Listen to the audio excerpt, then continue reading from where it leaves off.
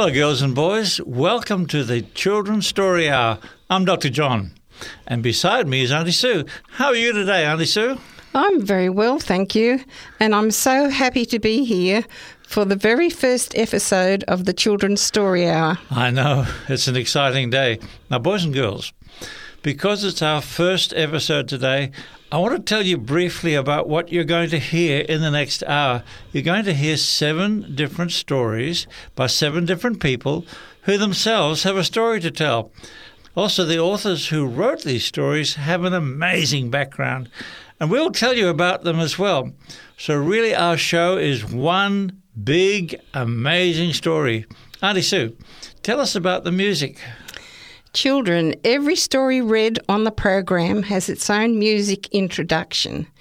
You need to listen very carefully so you will get to know which story is coming up next. Okay, so let's talk about what these stories are coming up. Uncle Alan will read our very first story, and he is going to read the stories from the very well-known children's author Arthur Maxwell from the Uncle Arthur Bedtime Stories.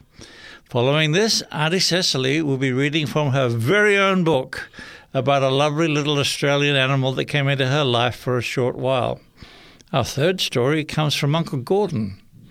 He's going to tell us of his amazing adventures in the South Pacific Islands as a young pastor and missionary. Auntie Sue, who comes next? Yes, our fourth story is told by a young lady named Sophie Lee. Sophie will read to us from a book that talks about the childhood life of Mrs. Ellen G. White and how God called her to do an amazing work for him. Following this, we will hear through song and story the adventures of Ranger Dan and Mrs. Tammy in the Arctic. Dr. John, what are our last 2 stories about? Yes, Auntie Nat is going to read us some wonderful stories about Jesus. And I'm finishing the lineup with some stories about another well-known children's storyteller, Eric B. Hare, and his adventures doing early mission work in Burma. So children, we have some amazing, exciting, extraordinary and wonderful stories for you to listen to. Auntie Sue, before we begin, can you please say a prayer for us? Yes. Dear Father, thank you for the children who are listening today. Please draw them close as they listen to these stories and warm their hearts. Please keep them safe until we meet again. In Jesus' name, Amen. Thank you, Auntie Sue. Girls and boys, welcome and enjoy the Children's Story Hour.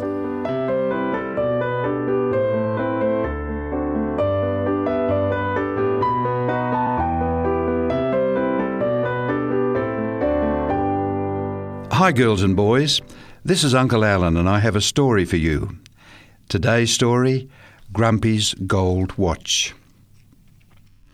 Old George looked after the cows, helped Father with the ploughing and did all sorts of odd jobs around the farm.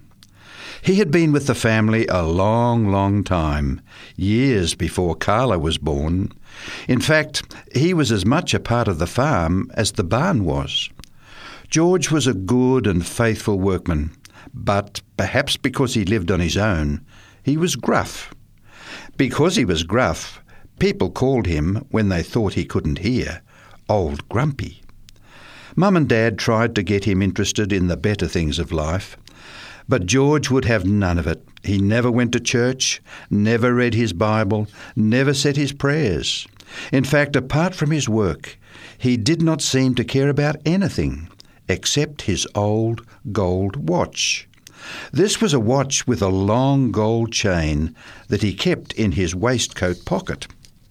For some reason which no one could ever find out, the gold watch with its big face and broad, solid back was very precious to old George. It was a wind-up watch like all watches made in those days, and George would wind it up at the same hour every night.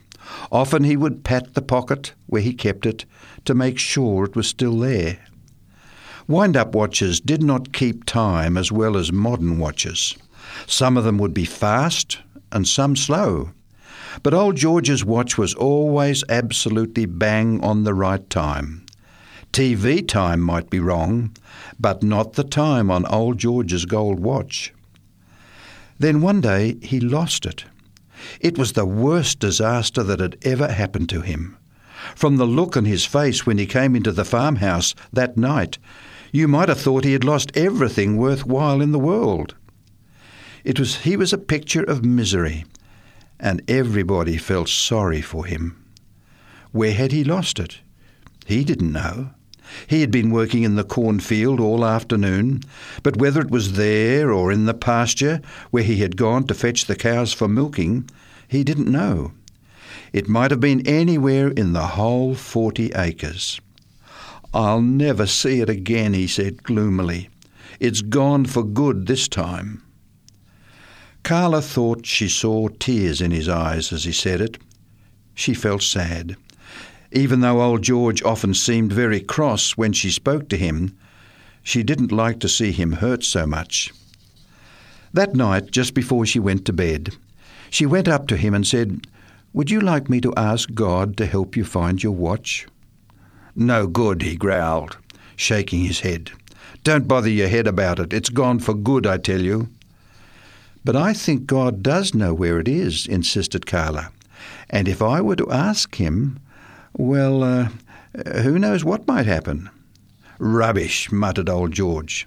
"Don't you go saying prayers about my watch. That wouldn't do any good." "But I'm going to say a prayer about it anyway," said Carla. "I'm going to ask God to help me find your watch. And maybe he will." "Go on," growled old George. "Rubbish." Carla kept her word. Before she went to sleep that night, she asked the Lord to help her find the missing watch. "If I should find it for him," she said, "it might help him to believe in you, and then he would not be grumpy anymore." Next morning was a bright sunny day, and Carla woke up early. She ran down to breakfast. In the kitchen, the whole family was seated around the table, including old George. "I know where your watch is," announced Carla. "Ha, ha, ha, ha," snorted old George. "I'm sure you don't." "But I do," cried Carla. "I do. Jesus showed me last night. I asked him to, and he did." "Go on," growled old George. "A pretty story, to be sure. But I don't believe a word of it." "It's true. I know it's true," cried Carla. "Your watch is in the cornfield. It's away near the end of the 4th row from the hedge, not far from the back of the barn." "Ha, ha, ha, ha," laughed old George. "How do you know all that?" "Because I saw it last night in a dream," said Carla. "Jesus showed me, and I'm sure it's true." "Ah, I don't believe it, I tell you," began old George. Then he stopped. His interest was aroused. There was just one chance in a million that Carla might be right. And oh, how he wanted to find that precious old watch of his. He would even be willing to go on a wild goose chase like this in the hope of finding it. "Well," he said, "we can soon prove it, can't we?" "Yes," cried Carla. "Let's go right now. Will you come with me and see?" "All right," said old George. "I'll come. But we won't be seeing any watch, I tell you that right now." So off they went, with Carla dragging at old George's hand. They came to the cornfield. They found the 4th row from the hedge. They walked down it to the far end of the field. "We're near it," cried Carla. "I feel sure we are. This is just what it looked like in my dream last night." "Oh," growled old George, "there's no watch here. I told you so." "Maybe we haven't gone quite far enough," said Carla. "Yes, we have," said old George. "Too far. I'm going back." "Oh, no, not yet," cried Carla. "Just a little further. We haven't come to the end of the row yet, and it's somewhere near the end. I know it is."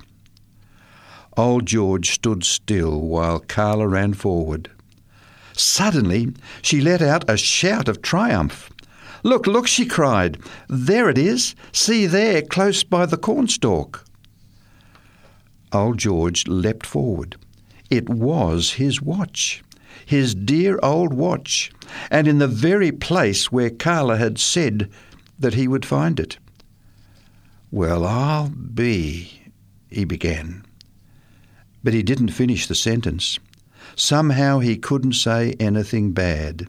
Not then, or ever. Some people say that God no longer answers prayer like that. They work out rules for God and say, "This is how you must work." But God doesn't work to our rules. Above all, God delights to reward simple faith. Carla knows that, and so does old George. There in the cornfield, Jesus came into his heart. He was never old Grumpy again.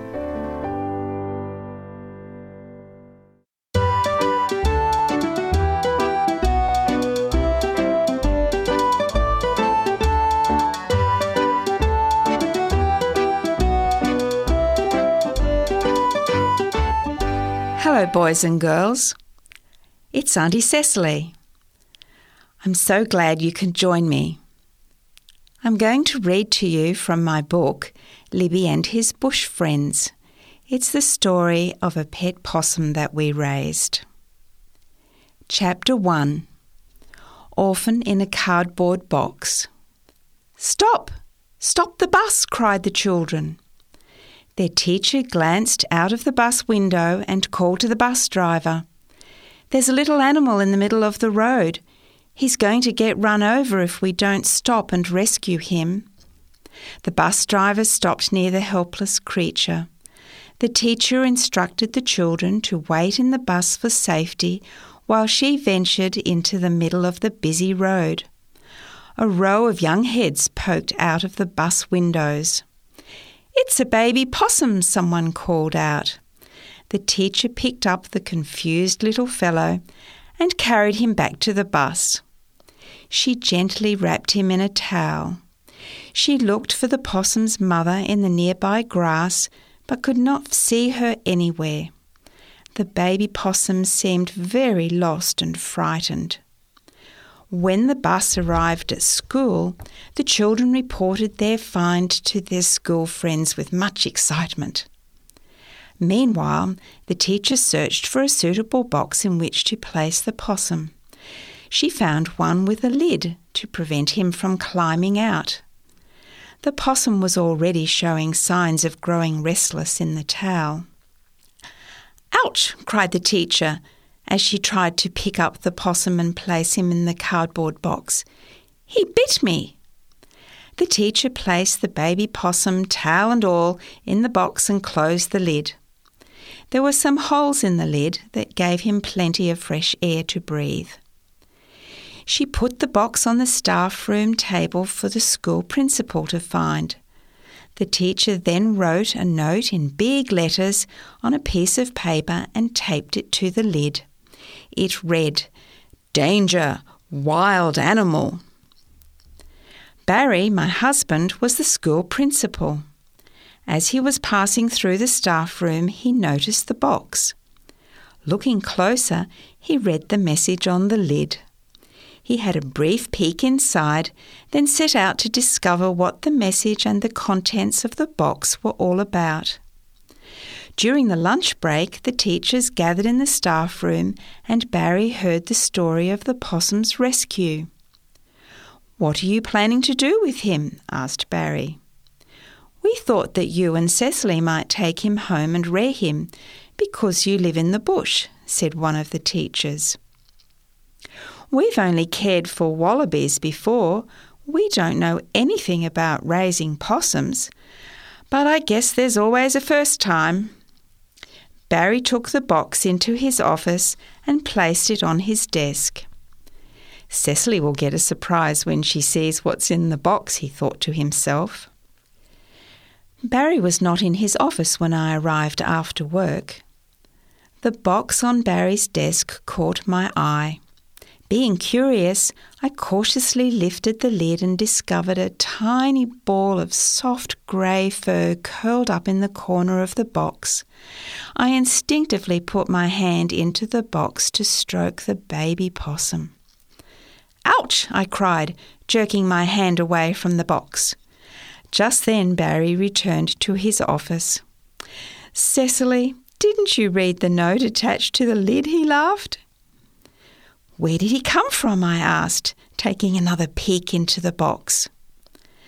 "A class of children and their teacher found him on a busy road," he explained. "But he's ours now." "Has anyone thought of a name for him yet?" I inquired. One of the teachers thought he should be called Lucky because she felt he was lucky to be alive. But I think it would be more appropriate to call him Liberty. I don't think he has come into our lives by chance, and he will always be free to come and go as he pleases from our home in the bush. "Then Liberty it is." As an afterthought, I asked, "Can we call him Libby for short?" "Why not?" was Barry's approving reply. With the formalities settled, I picked up the box and we walked to our car.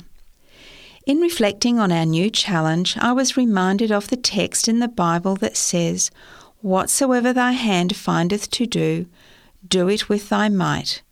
Ecclesiastes chapter 9, verse 10, first part. We resolved to give the orphaned possum the best care we could in the hope that he would survive without his mother.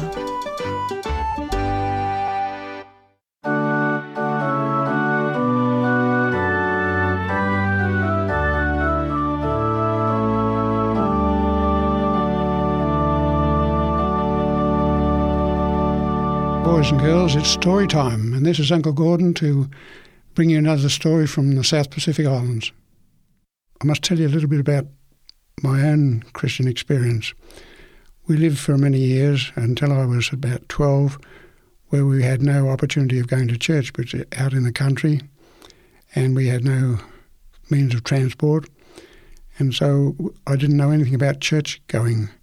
My parents were belonging to the Anglican Church, but we moved into the north of Victoria, into a town where my dad worked as a business manager.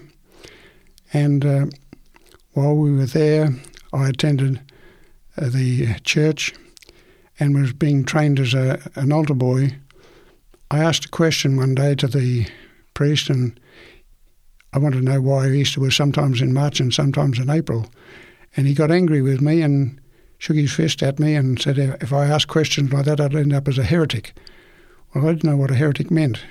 I thought it might have been some bad disease, and I didn't want to catch it.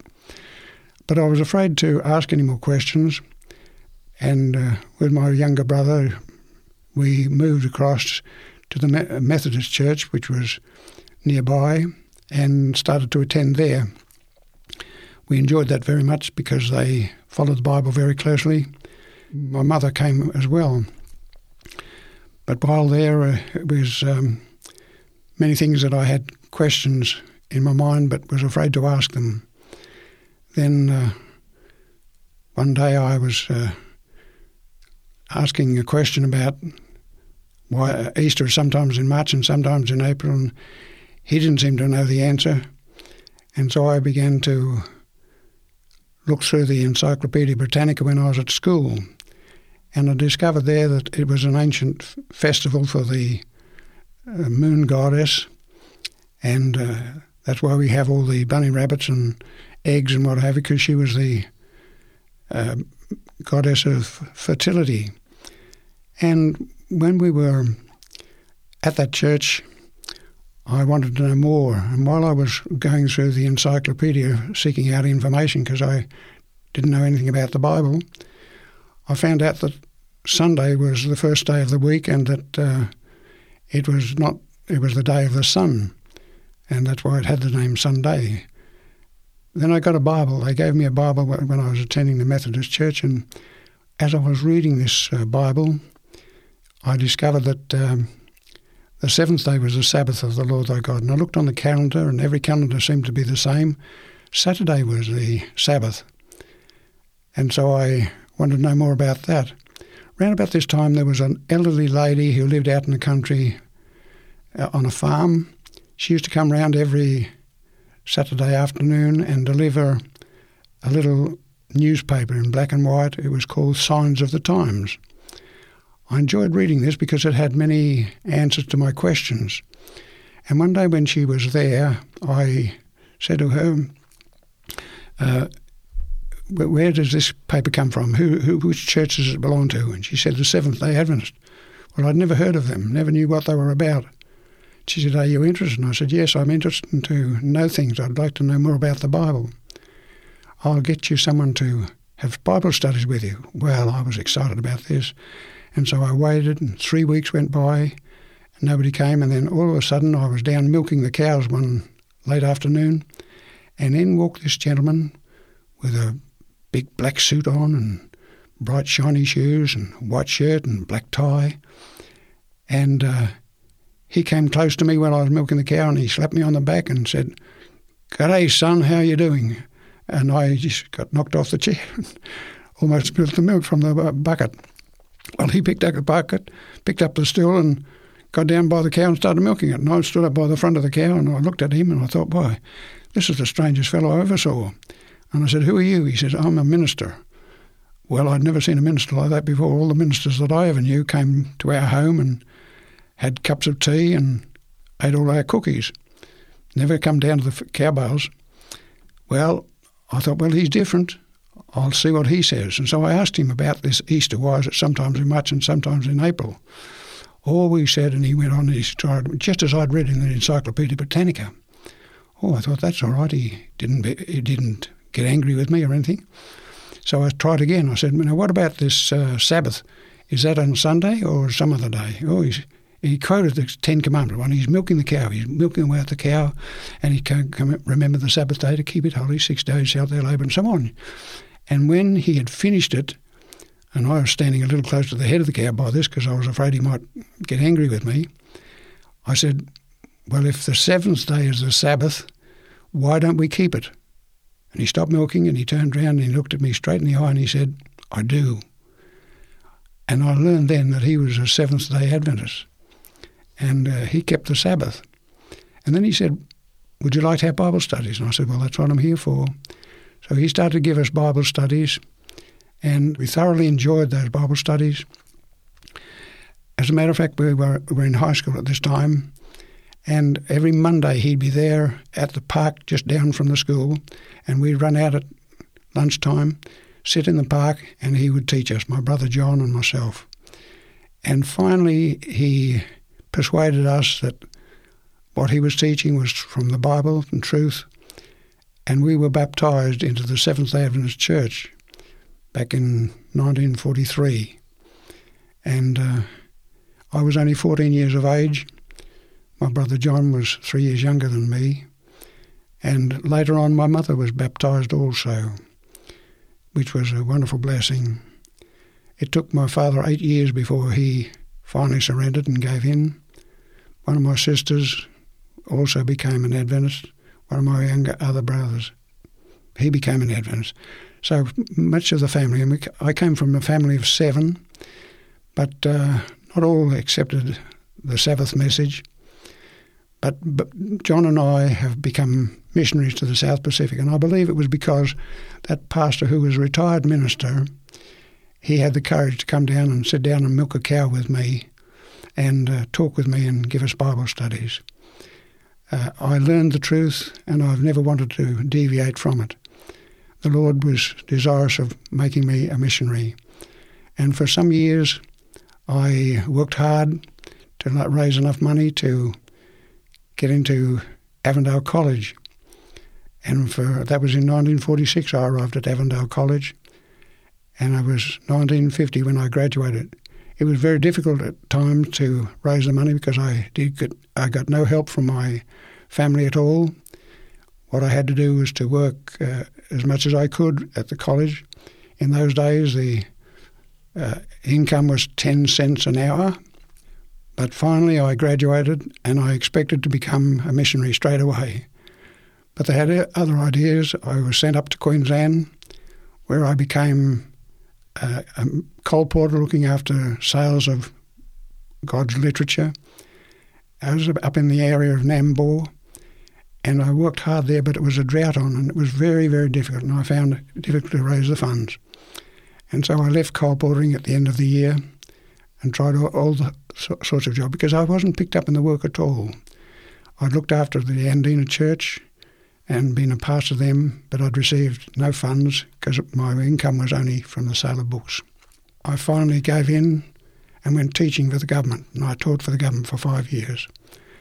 But then the Lord had not forgotten me. Eventually the call came. In 1959 I received a call. Would I come and become a teacher in Samoa in the South Pacific Islands? The Lord has a calling for each one of us. He's got a calling for you. And if you listen carefully, He'll give you that reward, but He'll prepare you for it. God bless you.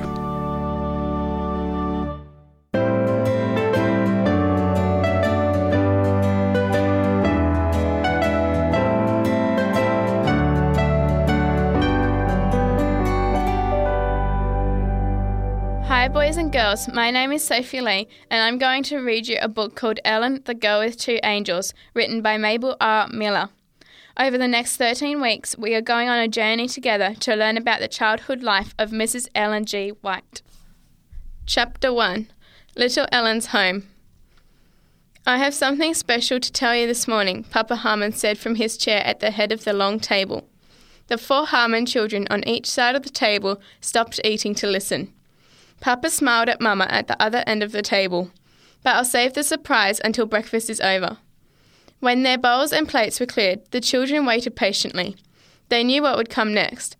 Papa opened his Bible and read some verses, then prayed for the family, especially for each of his children. After he said amen, he looked around at his big family and smiled. When you finish your chores this morning, you may go play at the old Indian fort. Ellen, 4 years old, looked at Mama, who smiled and nodded. Ellen came off her chair so fast she nearly fell, then started jumping up and down. As she jumped, she yelled, "We'll play Indians! Ooh la la la, ooh la la la!" Right away, her twin Elizabeth jumped down and joined the pretend war dance. Long before the settlers at their tiny village of Gorham had built the fort to protect themselves from Indians. The children heard many stories about the brave pioneers looking for new homes.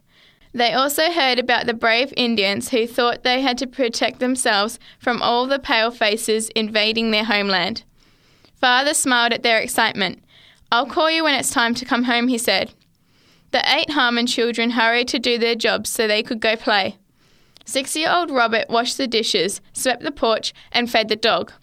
While he did that, Sarah, who was 9, fed and watered the chickens and gathered the eggs. Mary, 11 years old, made all the beds and swept upstairs. John, tall and strong at 15, ran to do the barn and put fresh hay in the stalls for the cows and horses.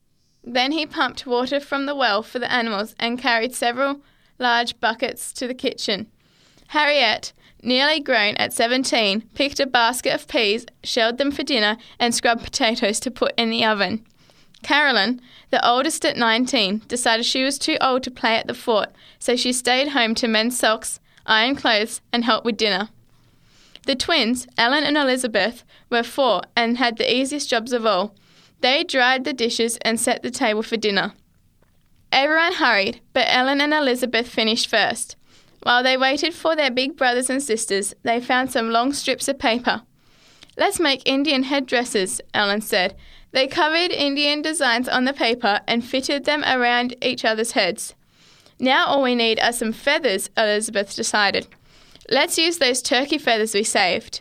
With the big turkey feathers stuck into their bands, the twins felt like real Indians. When the 7 children reached the park around the fort, no one wanted to be a settler. "Let's all be Indians," John suggested. "Remember, Indians can walk silently through the forest." Hiding behind trees and bushes as they sneaked toward the fort, Ellen and Elizabeth tried to move as quietly as possible. The longer they played and ran, the hotter and thirstier Ellen felt. "Maybe this game isn't as much fun as I remembered," she thought. Finally, the children reached the fort where the white people had hidden long ago. And to their surprise, they found a real pale-face there. "Carolyn!" Ellen cried. "You surprised us!" Then she noticed the pail in her sister's hand. "And he brought us water to drink." Ellen thought she couldn't wait for her turn, but as soon as Elizabeth drank, Carolyn gave her a big dipperful. The 7 Indians lay on the fresh green grass, resting and drinking until all the good water disappeared. Lying there in the warm sunshine made Ellen sleepier and sleepier. Just as her eyes were closing, she heard a faraway voice calling, "Dinner's ready!" "Papa!" Ellen said suddenly. "Papa's calling. Let's go!" Ellen jumped up and they hurried home, hungry for some of Mama's good food. The Harmon family lived happily on the farm for several more years. Then one morning, Papa had another announcement to make. "I want you children to pack your things into the boxes I am making," he said. "We're moving into a town 12 miles from here. We'll still live in Maine, except our new home is in a town called Portland." Move? Ellen could hardly imagine that. She loved the farm. "Why, Papa? Why do we have to leave our farm?" she asked as the tears began to squeeze out of her eyes. "I love Bossy and the horses. I love the dogs too."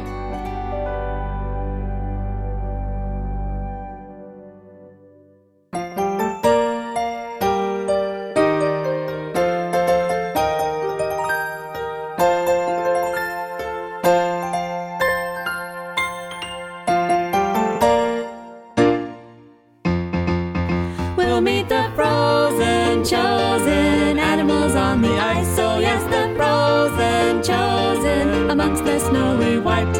We'll find out why it's so. God put animals in the snow, and just why they were chosen to live amongst the frozen. We'll meet the frozen, chosen animals on the ice. Oh yes, the frozen, chosen amongst the snowy white. We'll find out why it's so. God put animals in the snow, and just why they were chosen to live amongst the frozen.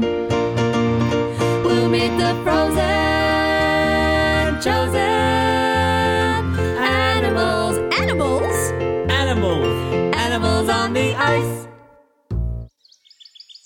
Good morning, Ranger Dan. Good morning, Mrs. Tammy. Boy, it's a bit chilly this morning, Ranger Dan. I didn't think that it would be this cold here at base camp. Oh, yes, Mrs. Tammy.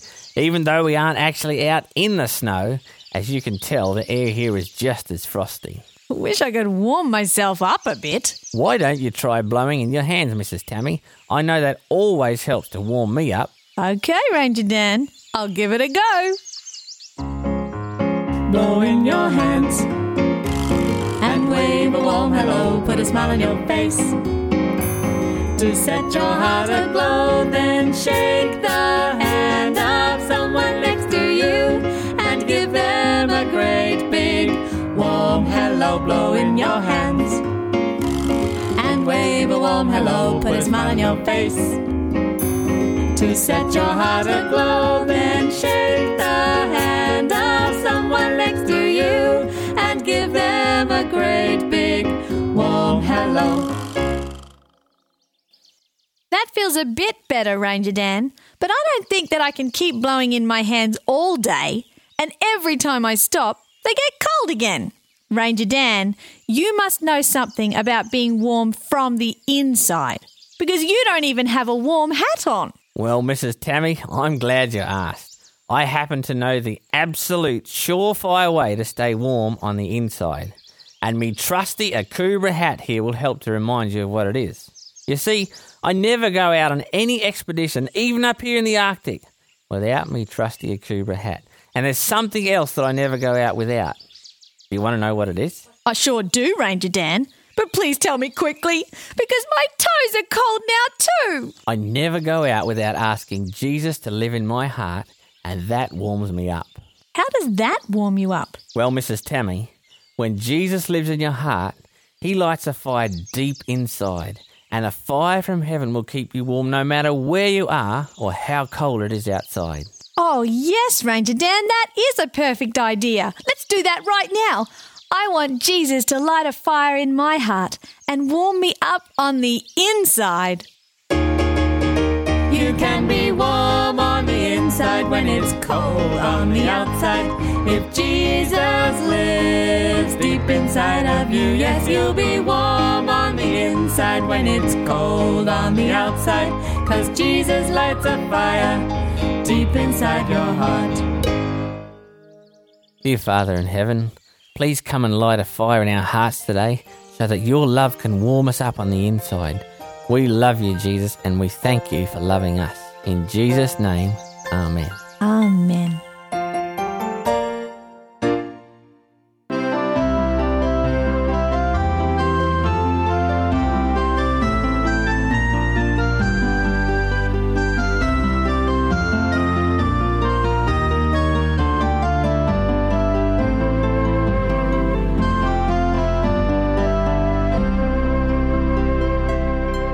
Hello boys and girls, Auntie Nat here.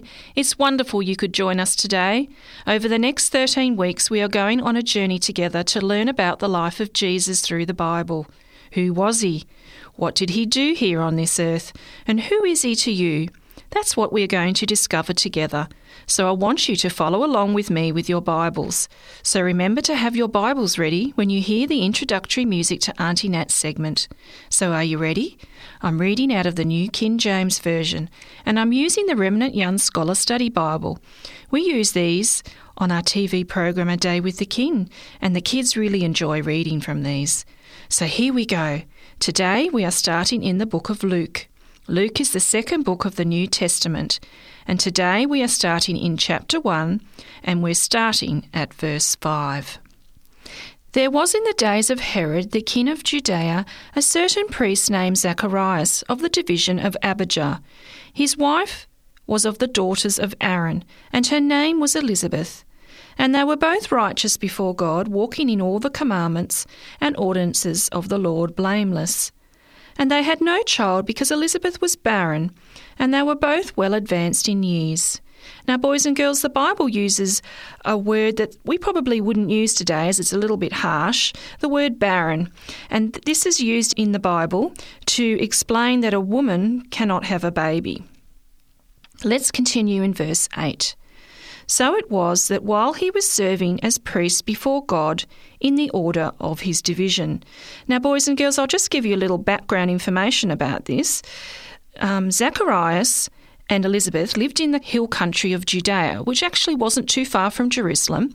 And Zacharias, being a Levite, it was his responsibility twice a year to be called up to the temple to serve, and he usually went up for about a week at a time.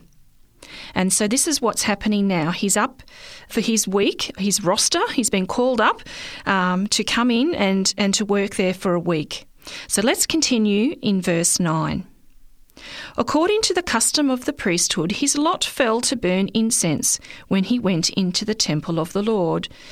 Now, boys and girls, we are told that to be called to actually go inside the tabernacle and to work inside and to burn incense was a very rare thing to happen. There were lots and lots of jobs to do up at the temple, and this was an amazing opportunity for Zacharias to go in and to burn incense on the altar. So let's continue in verse 10. And the whole multitude of the people was praying outside at the hour of incense. Then an angel of the Lord appeared to him, standing on the right side of the altar of incense. And when Zacharias saw him, he was troubled, and fear fell upon him. Now, boys and girls, when an angel appears inside the tabernacle and he's on the right side, it means that the angel is showing favour. And Zacharias forgot about this, and it says in verse 12 that he was troubled. But he really shouldn't have been troubled, because he should have remembered that the angel appearing on the right side was actually showing him favour. Let's continue in 13. But the angel said to him, Do not be afraid, Zacharias, for your prayer is heard, and your wife Elizabeth will bear you a son, and you shall call his name John. And you will have joy and gladness, and many will rejoice at his birth. For he will be great in the sight of the Lord, and shall drink neither wine nor strong drink. He will also be filled with the Holy Spirit, even from his mother's womb. And he will turn many of the children of Israel to the Lord their God. And he will also go before him in the spirit and power of Elijah, to turn the hearts of the fathers to the children, and the disobedient to the wisdom of the just, and to make ready a people prepared for the Lord. And Zacharias said to the angel, How shall I know this? For I am an old man, and my wife is well advanced in years. Oh, boys and girls, here's Zacharias doubting again. Do you know, There's a story in the Old Testament about Abraham and Sarah and how in their old age God allowed them to have a baby. And Zacharias would have been aware of this, but again he forgot. Let's read in 19. And the angel answered and said to him, I am Gabriel, who stands in the presence of God, and was sent to speak to you and bring you these glad tidings. But behold, you will be mute and not be able to speak until the day that these things take place, because you did not believe my words, which will be fulfilled in their own time. And the people waited for Zacharias and marvelled that he lingered so long in the temple. But when he came out, he could not speak to them. And they perceived that he'd seen a vision in the temple, for he beckoned to them and remained speechless. So boys and girls, because Zacharias was actually talking to an angel, the glory of the angel just permeated onto Zacharias, and his face was glowing, just like when Moses would come down from Mount Sinai after speaking to God. It must have been an amazing experience. Let's continue in verse 23. So it was, as soon as the days of his service were completed, that he departed to his own house. Now after those days his wife Elizabeth conceived, and she hid herself 5 months, saying, Thus the Lord has dealt with me in the days when he looked on me to take away my reproach among the people. Now, boys and girls, Zacharias and Elizabeth had been waiting and praying for many years for a baby. And can you imagine their joy and excitement of being told by the angel Gabriel that they would have a baby boy? Now also too, Zacharias had been praying for many years that he would see, or that the Saviour would actually come. He'd been reading about the prophecies and he knew the Messiah would be coming soon. And here they were going to have a baby who would be the forerunner of Jesus. John was going to tell the world about Jesus to come. What an exciting thing for them. Boys and girls, like Zacharias and Elizabeth, are you praying for Jesus? Are you praying for Jesus to come into your heart?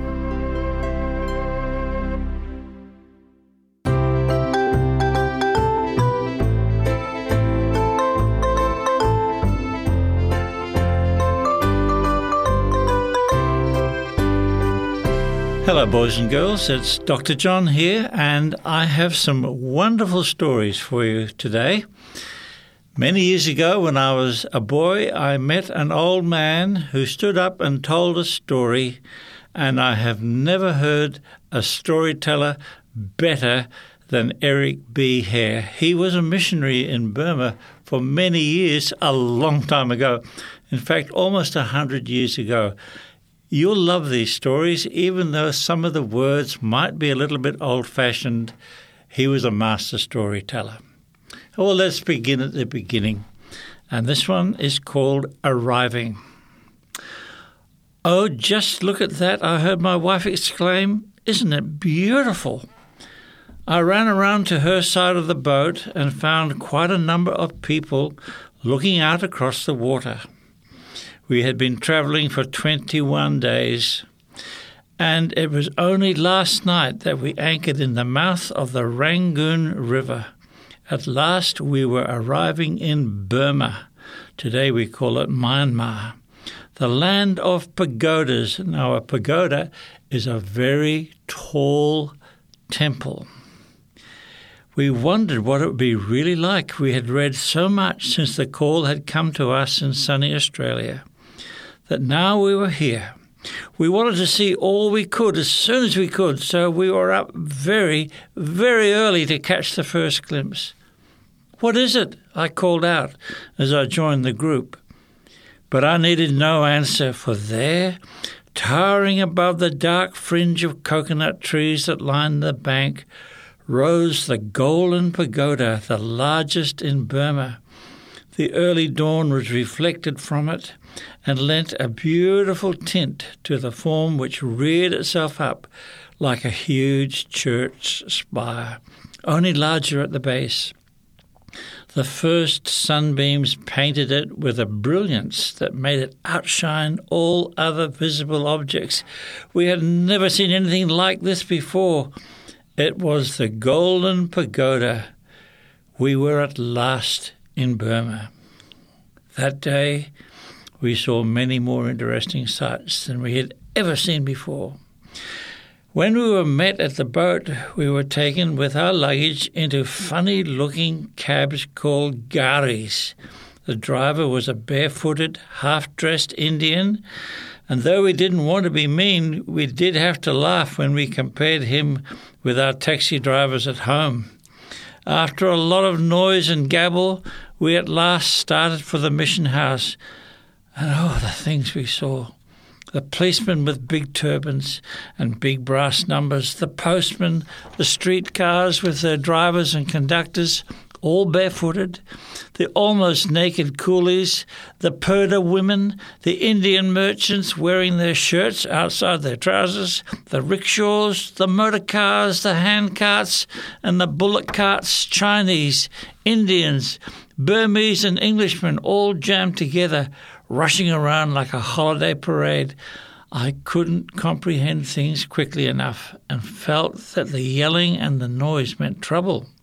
How the drivers got through those streets without being killed or without killing somebody puzzled me. Bzzzt, bzzzt, sounded a big car horn behind us. Bzzzt, bzzzt, it came nearer. Why doesn't the driver go over to the side? There will be a terrible smash soon. Bzzzt, bzzzt, bzzzt. And I put my head out of the window to try and yell out something to the driver to warn him of the danger, just in time to see an almost naked coolie boy passing us on a bicycle, with his hand on a huge horn, buzzing away with a pleased grin all over him. Then I understood a little, but such a little, for the East will never be really understood by the West. There were men with their heads all shaved except a little tuft of hair on the crown, others shaved to the crown, others had only a little square shaved, some had long hair, some had top knots, some had fringes, while now and then we saw a man who had never had a haircut or a shampoo since he was born. And the dirty, frizzled, matted, tangled mass of what he thought was holy hair gave us the shivers. Some men had full beards, some had beards that were just starting. Some were clean-shaven, while some had pulled out all their whiskers, except for a dozen or so big hairs sprouting from a mole. Some men wore trousers trimmed with lace. Some wore loincloths made of silk, while the coolies generally wore a necktie and a bit of string. There were big shops and little shops and markets in abundance, street stalls, travelling stalls and all other kinds of stalls, and there were big restaurants, little restaurants and travelling restaurants.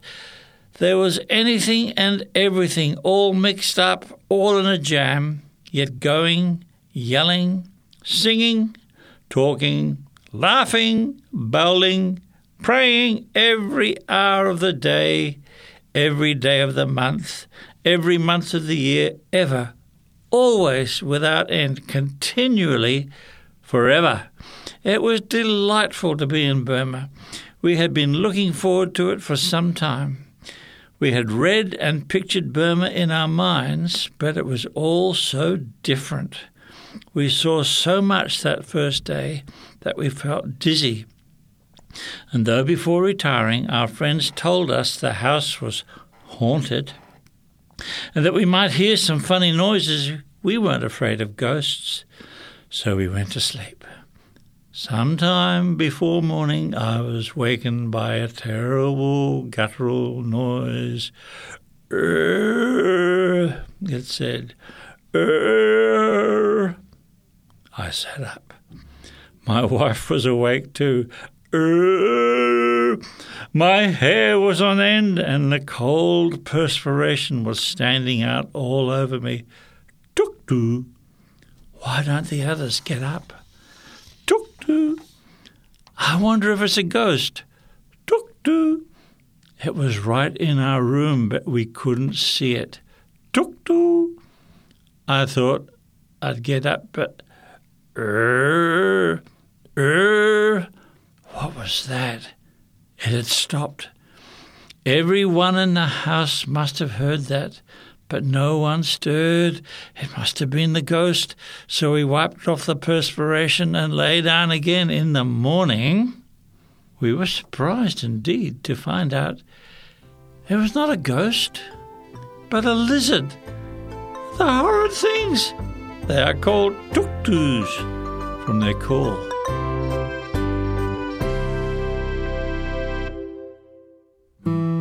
Special thanks go to Pacific Press for giving 3ABN Australia Radio permission to read on air a selection from Jungle Stories, written by Eric B. Hare, and Ellen, the Girl with Two Angels, written by Mabel R. Miller. Also, thanks goes to Stanborough Press for giving 3ABN Australia Radio permission to read a selection of stories from the set of books called Uncle Arthur's Best Bedtime Stories. And thanks to Remnant Publications for permission to read the Remnant Young Scholar Study Bible on air. We would also like to thank Daniel and Tammy Chinzio for allowing us to play their CD Frozen Chosen on air. For any other information about the Children's Story Hour, you can contact us at radio@3abnaustralia.org.au.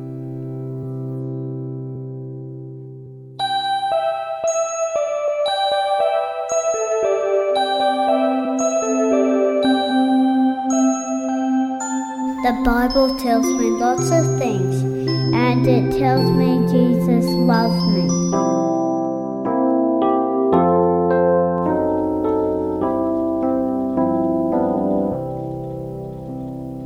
Jesus loves me, this I know, for the Bible tells me so. Little ones to him belong, they are weak, but he is strong.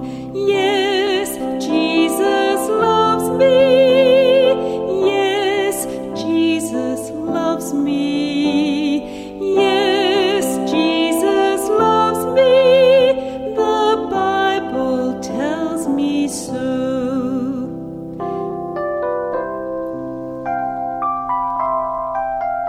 Jesus loves me, he who died, heaven's gate to open wide.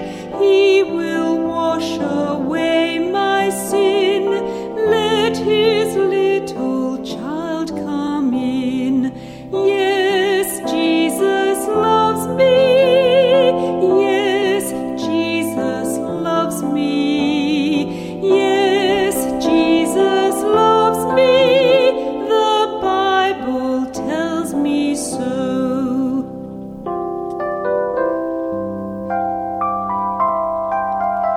Jesus, take this heart of mine, make it pure and wholly thine. On the cross you died for me. I will love and live for thee. Yes, Jesus loves me. Yes, Jesus loves me. Yes, Jesus loves me. The Bible tells me so.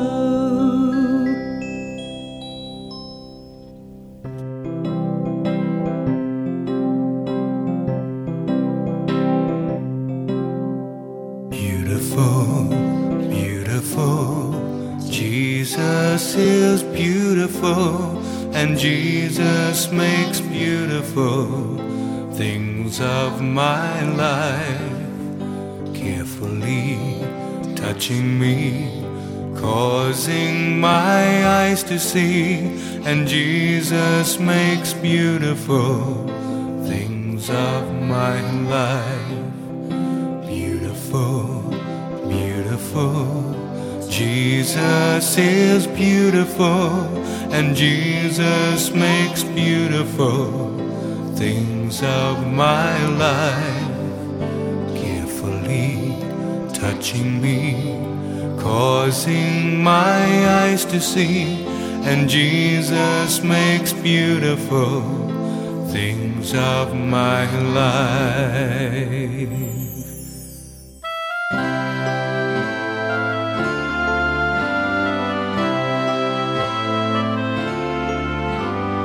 Whatsoever things are true, whatsoever things are honest, whatsoever things are just and pure, think on these things. Whatsoever things are lovely, whatsoever things are of good report, if there be any virtue or praise, think on these things.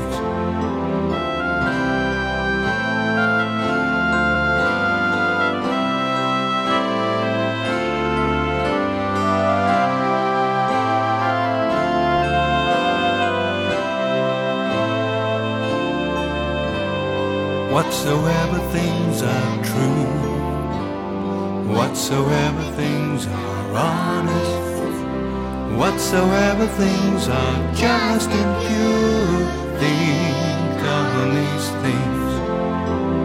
Whatsoever things are lovely, whatsoever things are of good report, if there be any virtue or praise, think on these things.